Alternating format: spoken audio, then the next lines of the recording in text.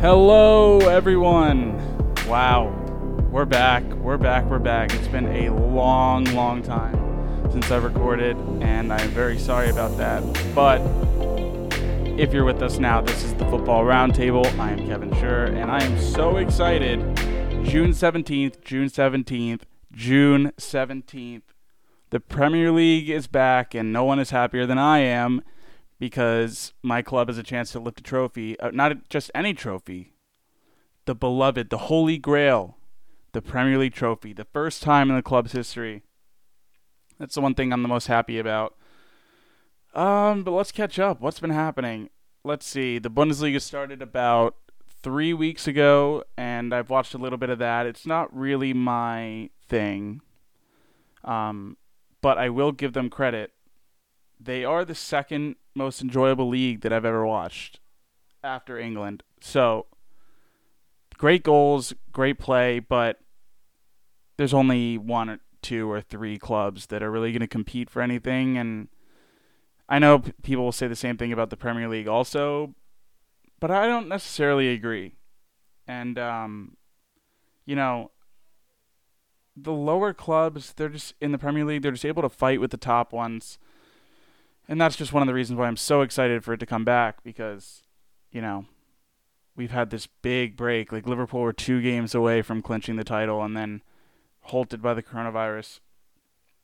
And I know there's been a lot of trouble around the United States recently, but we're not going to focus on that. We're going to focus on football coming back, because it's just great. It can only bring positivity. It can only bring positive things to the world. And, in some news for the website and the podcast, we have 3 new writers. Matthew Poma from JMU, from my school, and we have Ryan Mahan and Justin Schwager. Ryan and Justin signed on today, and we're so happy to have them. Ryan will be covering a lot of Premier League articles, as well as Justin, but Justin is very educated on, the U.S. soccer team and, player development and recruiting and scouting and stuff like that. So it's good that we're bringing a lot of diversity to the website, and that's something I'm really happy about. But, it should be really exciting, the future of what's to come for the Football Roundtable. The domain name is changed to www.thefootballroundtable.com. It matches the podcast. It was Top Flight Football before, so make sure that if you're listening, you make sure that you have that all together. Exciting to have new people on. We might record a podcast because the rules of the coronavirus are dying down a little bit, and we could meet up and get the mics together and record another episode. Because I know probably hearing my voice for about 30 to 40 minutes might be a little tiresome. But news today, which kind of shocked me a little bit, made me a little bit upset, because I'm just confused. Chelsea and Leipzig agree on a deal for Timo Werner. And it seemed to me, I thought it was just a one-team race the whole time. He said he didn't want to go to Madrid. He said no Barca. It seemed like it was Liverpool through and through. He talks so highly of Klopp and the club that this is so surprising to me. But what people fail to understand is that the clubs agreed to a price tag. And Ryan was telling me earlier when I asked him, he said, I'm not a pessimist, but you shouldn't.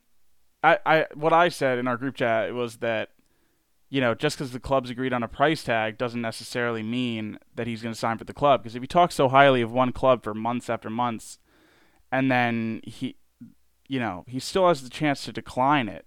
And I know people will tell me, it's not going to happen. Don't get your hopes up. It's not over. And if we don't get him, it's not the worst thing in the world. It really isn't.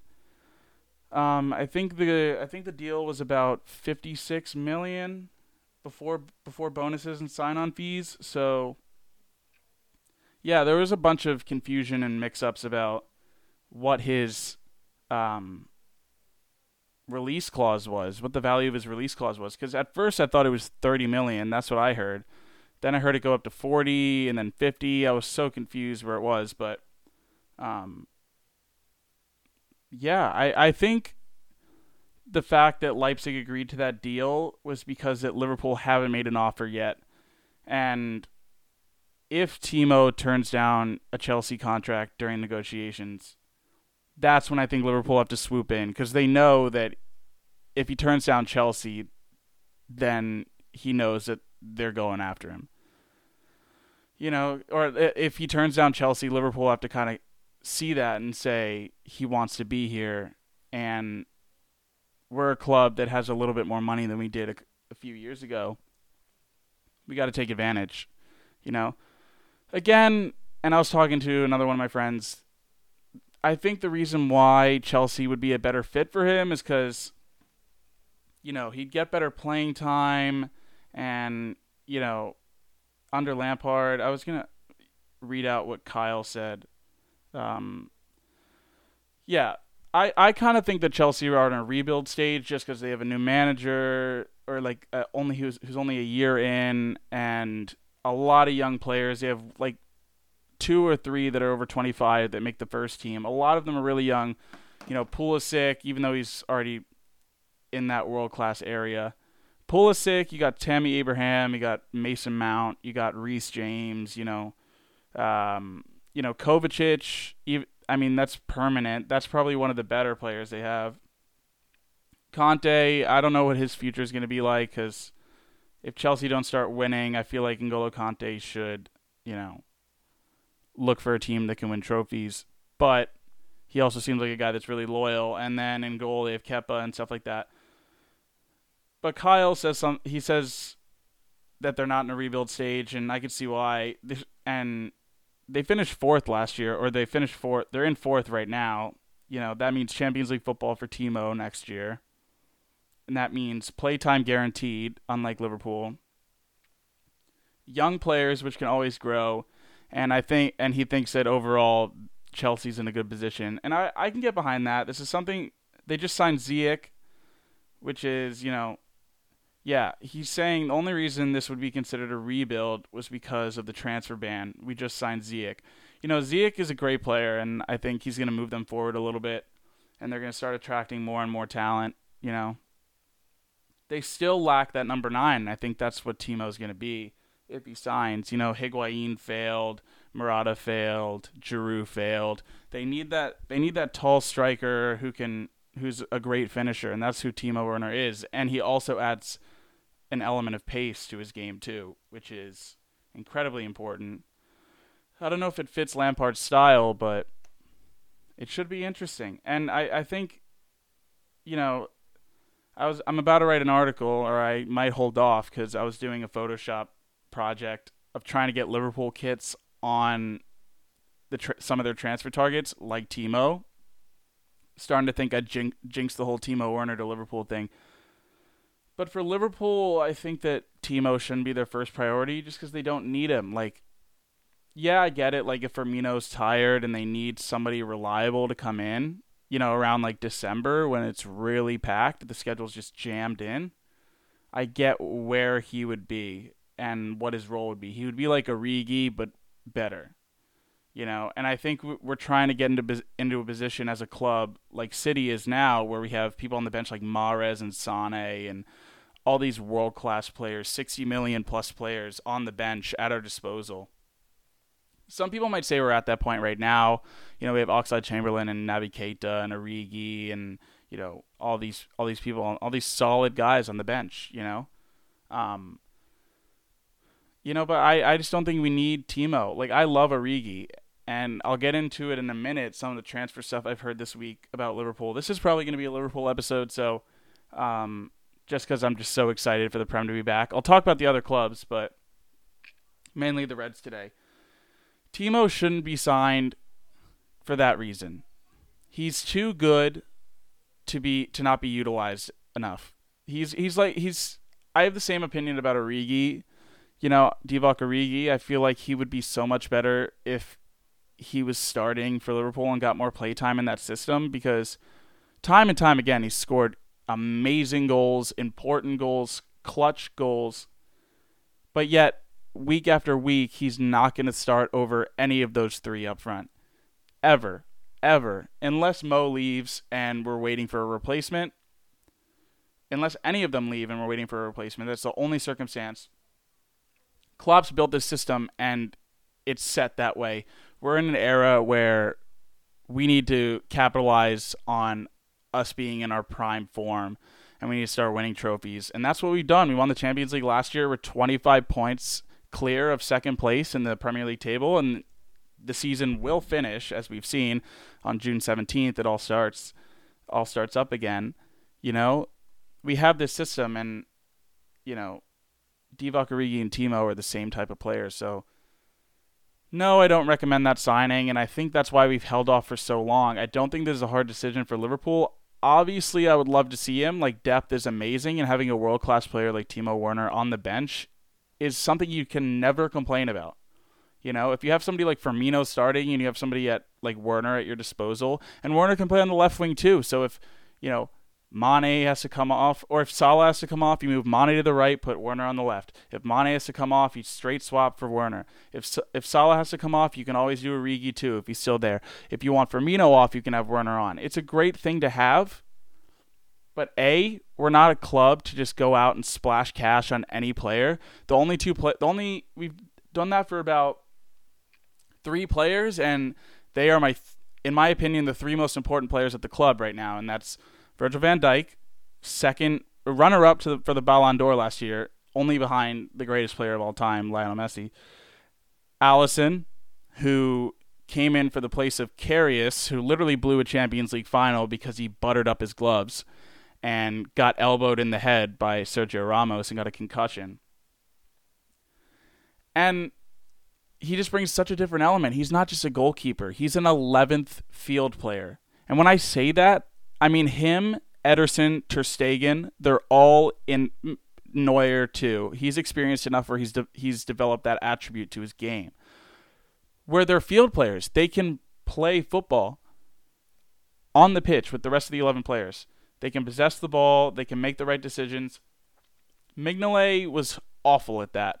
Throughout my time as a Liverpool supporter, I was so scared when the keeper had it at the back. I either knew we were going to give it away in the defensive area, or we were just going to clear it to the halfway line, and they were going to win the header and get possession.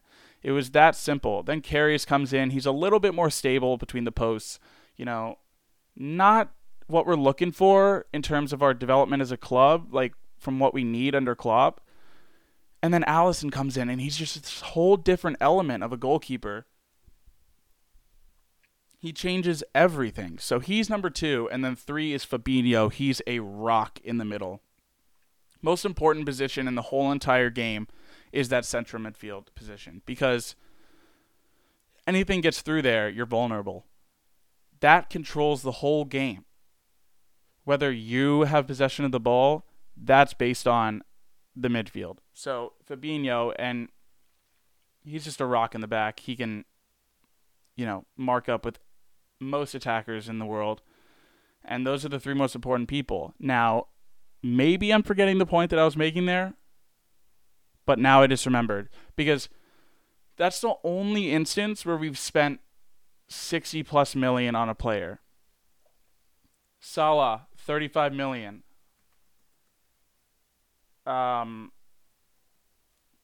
Salah, how much was it? 35 million. 35 million for Salah. Mane, 34 million. Firmino, I think it was less than that. Firmino, 29 million. In my opinion, the best front 3 on the planet, if my math is correct, is barely nearing 100, which is just around 100 million if I'm doing the math right, but I'm not a mathematician. I'm just a guy trying to start a career in journalism. But if you just think about that, we don't need to go out and spend boatloads of cash. We bring in these underrated, low-key stars, and we developed the crap out of them. Now, like, look at these 3 players. And I think Klopp looks at it and he says, unless it's absolutely necessary, like a center back, because that was our biggest problem, was defending, and goalkeeping, which is our second biggest problem, then we're not going to do it. And I think Fabinho was kind of just the nail in the coffin on our full development as a club. You know, we're at this stage now because he's that final step, that final piece. We had the front 3, the star front 3, as we saw Mo in his first season just tear the league apart with 33 goals, breaking the record. And then the next season we had to go out. We had to strengthen our midfield. It's the only thing we needed, and we did it. And, you know, I get updates mostly every day, like, we're not going to contact Timo Werner. We don't want to spend that money. The people we're going to go after are, you know, one interesting story I heard, which I'm talking about right now, I'm not going to anything else, is Koulibaly from Napoli. I saw a story earlier this week that there's a potential trade and transfer. Liverpool are thinking about, this may just be speculation, but £60 million plus Joel Matip plus Dejan Lovren plus Steve Okereke. Now, what do I think about that? That's a great question. Thanks for asking. It's so hard to think about that because everyone always thought Joel Matip is the last missing piece of or like he's the last, you know, crooked piece in this entire puzzle. And if you bring in somebody like Koulibaly or Varane or any other, you know, Lucas Fernandez or whoever it is, any young, strong, world-class center back, will they complete the puzzle? And frankly, in my opinion, no. No, we don't. We don't need this deal at all. You're giving away too many assets, too much depth. And I know Dejan Lovren, an asset, he's really not. I just hope we get some cash out of him in a different deal. But we won a Champions League with Joel Matip. He got an assist on a goal. I saw a funny tweet the other day. Joel Matip and Dejan Lovren have more assists in the Champions League final than Lionel Messi. So, I mean, if you connect the dots, you know. Who's the Ballon d'Or winner? Not Messi. But, you know, we need depth in the center back position. And although Van Dijk runs literally 30% as much as, you know, everybody else on the pitch in an entire game, he's good at what he does. And he needs a number 2 that's solid, and Joel Matip has proven that. And we don't need a second world-class center back. Van Dijk makes everybody better. Robertson makes everybody better. Alexander-Arnold makes everybody better. With Joel Matip and Dejan Lovren in the team, with Klopp as our manager, we've won a Champions League final. We've won a Champions League. And we're on the brink of winning a Premier League. I know last season we were 1 point short and we didn't do anything in the summer. And we came into this season and we did everything right, it seemed like. And I know some people are going to think, well, maybe now you're too predictable. You know, Watford figured you guys out at the end, and they broke you guys apart. Just like with Alisson and Fabinho, I feel like maybe every summer you have to bring somebody in who's new, that's a game changer, that can, you know, make your team less predictable. Because we're 25 points clear. Obviously, the top 6, other than Liverpool, are looking for answers on how to stop us because we're giants right now.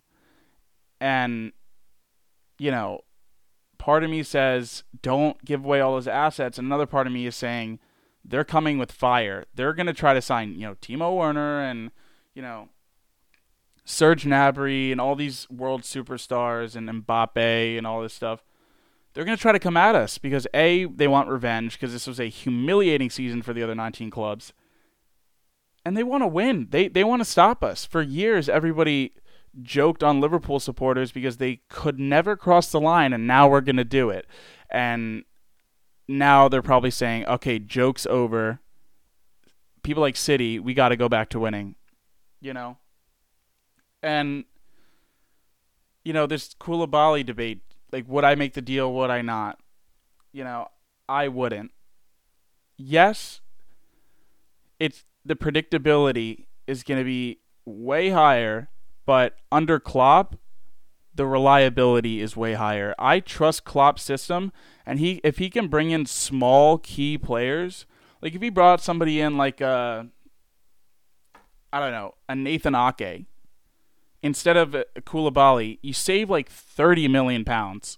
You don't lose any assets. I mean, I don't know what Nathan Ake is worth. I think it would be like 30 to 50 million. That's a big range, but that's a great young talent. And you pair him up with his countryman, Virgil van Dijk. You got 2 Dutch center backs in the middle of the defense.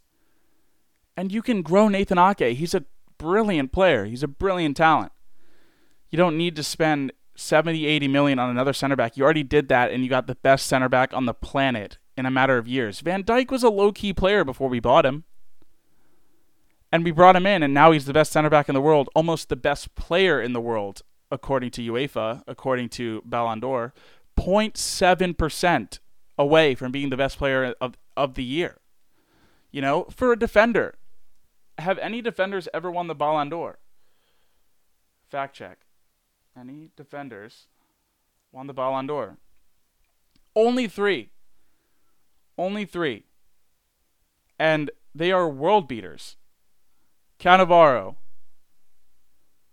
Matthias Sommer, Franz Beckenbauer. These are 3 people that are going to go down in history as the 3 greatest center backs to ever play the game. And then you have Van Dijk, who makes this difference in 3 years. No, we don't need Timo. No, we don't need Koulibaly. Moving on to the next one. I was about to write an article the other day talking about transfer targets. I almost went into this earlier, like 10 minutes ago, and then I got into this Koulibaly thing. There are 3 others that I would pursue, and I will list them out right now. Number 1, Kai Havertz, having a brilliant resumption of the Bundesliga season. He has like 4 or 5 goals in 3 or 4 games, which is absolutely incredible and really shows he's German, you know, and Klopp is German, so there's always a link there. And, you know, that could always help. I think that's why Timo thought so highly of us in the press. You know, many interviews he talked about how prestigious of a club we were and how amazing he thought Klopp was. But, you know, Timo isn't the answer. Kai Havertz is, because you have people like Naby Keita who's falling off a little bit. You have people like Shaqiri who isn't performing. You know, although Liverpool get these low-key signings and develop them into superstars, Naby Keita was a bust. We dropped £79 million on him, and he hasn't performed yet. He had so much potential, and it just didn't work out. And that's how things work sometimes. Shaqiri, a solid $30 million for him, just didn't work out. Some things work out. I think Kai Havertz will work out. He is brilliant. In this Bundesliga startup, resumption of the league, I've had a chance to watch Bundesliga football, and him in particular. I've watched Werner and Havertz, not because I'm interested in Bundesliga, because I'm interested in the players that we might be going after. He's incredible. And he's a brilliant signing. So if you have people going out the door, like a 34-year-old James Milner, a 29-year-old Jordan Henderson, you know, Adam Lallana's probably on his way out. Oxlade-Chamberlain's probably here to stay, might go on loan unless he is our guy for next season. Who else is there? Keita's out of form. Shaqiri's out of form. You know, it's time to bring somebody in who's young, who can be developed, and who's ready to play with this caliber of a club. Bayer Leverkusen is a decent club. They're not at that high level. I think they were in Champions League this year, but I can't confirm that. But the fact that I don't know if they're in Champions League or not means that, and they have a player like that, means that he's ready to go. He needs to go, and he needs to start getting to bigger clubs and, you know, thriving in that environment and being a world beater. Because if you watch him, he's fantastic. I think he's in number 10. You know, he's very expressive in the attacking end. And that's just something we need, because last season, something that we lacked, we had Fabinho usually, Wijnaldum, and Henderson. You take out Henderson and Fabinho are not expressive players. They are strictly defensive. And we played a 4-3-3 with only one holding. You know, Jordan Henderson, yeah, he's being considered for, you know, PFA Player of the Year, which is fantastic, and he deserves that for what he's done over his career. But we need more expressive players, and that's why we got people like Shaqiri and Keita these past couple of years, past couple of seasons, in the summer. Because we needed an expressive player. Wijnaldum's great. He's that guy. And I thought Keita was going to be the same person as Wijnaldum, and maybe he was. He just didn't show it on the pitch. So we need somebody like that. And Oxlade-Chamberlain, he's a workhorse, but he also has a shot he has an amazing strike, and it's a shame that he went through that injury 3 years back because he was in the best form of his life. Arsenal turned him down, and they underappreciated him, and we brought him in. We changed his position from right wing to center mid, and he just became this workhorse. That two crazy goals against City, and I love him. He's one of my favorite players at the club, and I want him to stay. So him and Wijnaldum are the only expressive midfielders I can think of that are here to stay for a while. Now, I don't see us selling Keita. I see us selling Shaqiri, but I don't think Keita will do any damage anytime soon. And that's why I think we need to bring in Kai Havertz. He'll probably be valued around 60 to 75. Again, another really wide range for a price tag, but you really never know. Bayer Leverkusen probably see the potential in this kid, and they're going to try to get as much as possible so they can go out and get more talent for their club. Now, I know I said I had 3 transfer targets, but on the list, one of them was Koulibaly. For the article that I was going to write, it's basically only players that were rumored. There are people that rumored like Dennis Zakaria from Bayern Mönchengladbach, or Borussia Mönchengladbach, sorry. And, people like that, Koulibaly. But, another person I hope we can bring in besides Kai Havertz, and the second person is Adama Traore. And apparently we're supposed to make, I think it was like a $40 or $50 million bid for him, pound bid. I think that's a great price for someone of his caliber. He's always way younger than I think he is, because he spent 1 year at Barca and he's been all around the world, but he's only about 24, 25, and I think he's ready to make that big step to a top 6 club. And Wolves really made an impression on the rest of the league this year. I start to think, are Arsenal dropping out of those big top 6 clubs because they haven't really performed up to a top 6 club in the past couple of years? They're in 10th right now. With the season on hold, they are in 10th in the table, I think. And Wolves are in a Champions League position. Sheffield United's in a Champions League position. I consider Leicester to be in the top 6 now because they've been so consistent. I think they're going to continue to be consistent. But where I'm going with this is, do I know if Wolves are going to continue this season after season? No. If Adama Traore leaves, absolutely not, because I think that'll be a domino effect for people like Diego Jota and Raul Jimenez and, João Moutinho and all these people if Adama Traore leaves, and Doherty. But Adama Traore, I don't think he's out. I don't know. I can't say I know if he's that loyal to Wolves, but, if you're a guy that failed at Barca, obviously that was probably a big move for him in his career, and he was probably over the moon that he gets to play for a top 3 club of all time, consistently.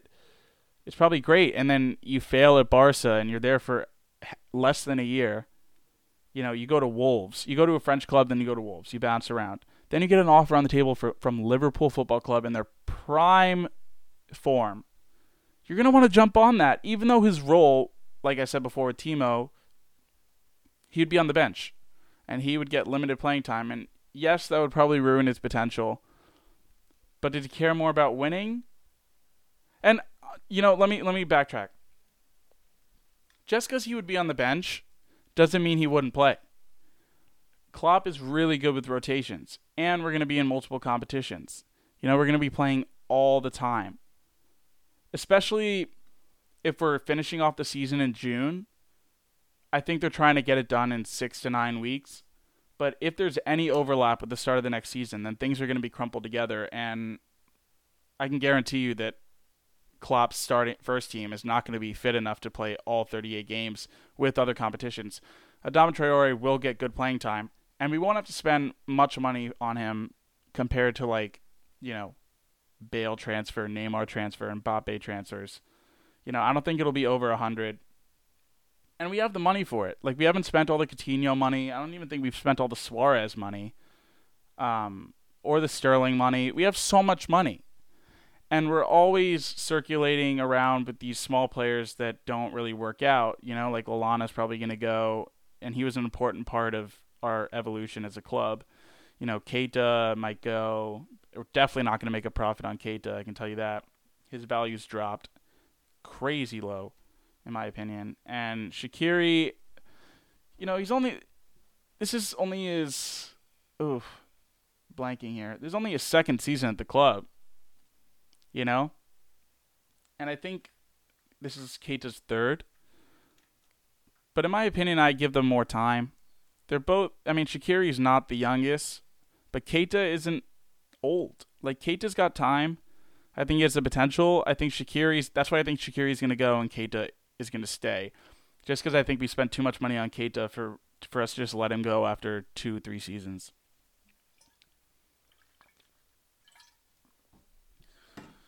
Excuse me. Spouting on. I needed a sip of water.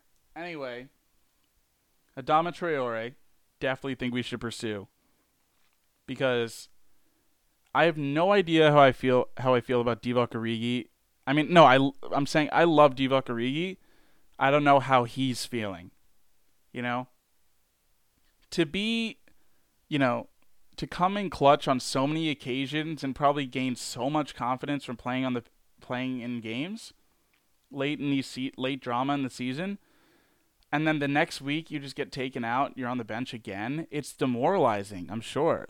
I didn't play much in high school, whenever I did get to go on, it felt great. And then you're on the bench the next game. It's not a good feeling. And you might think at such a young age, in his mid-20s, he might want to go. And Liverpool might also be thinking, although he's very crucial, we are at a caliber of a club where we can go out and get somebody just as good, if not better, to be a bench player. And Origi's probably thinking, I could do so much better and play on a different club and start in the first team. So Origi leaves, we need a replacement.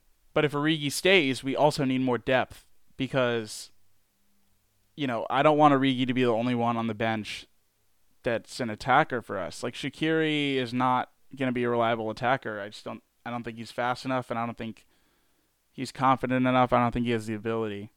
I think Origi does.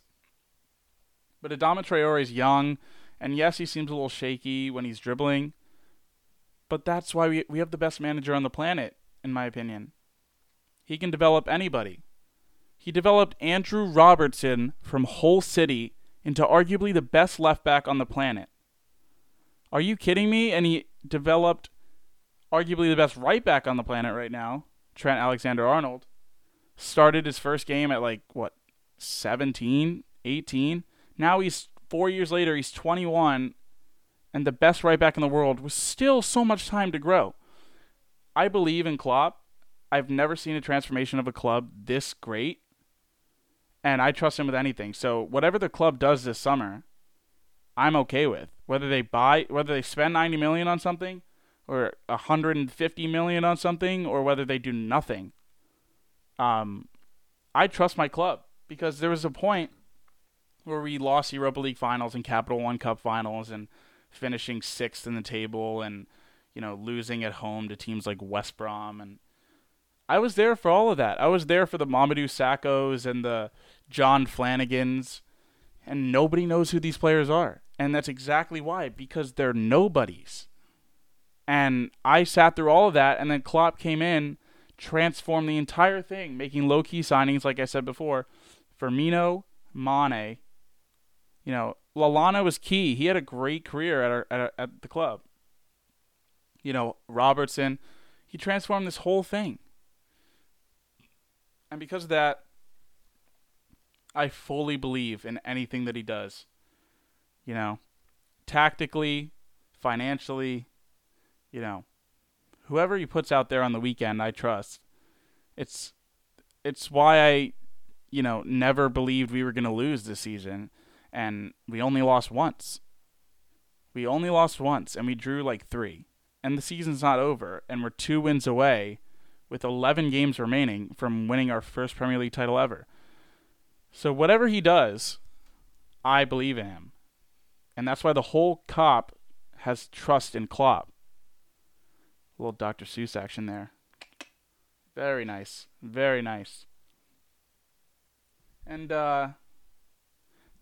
I just needed to do a Liverpool episode just so I could get this podcast out to you guys. Whether you're interested or not in Liverpool, I think you'll learn something about all these players.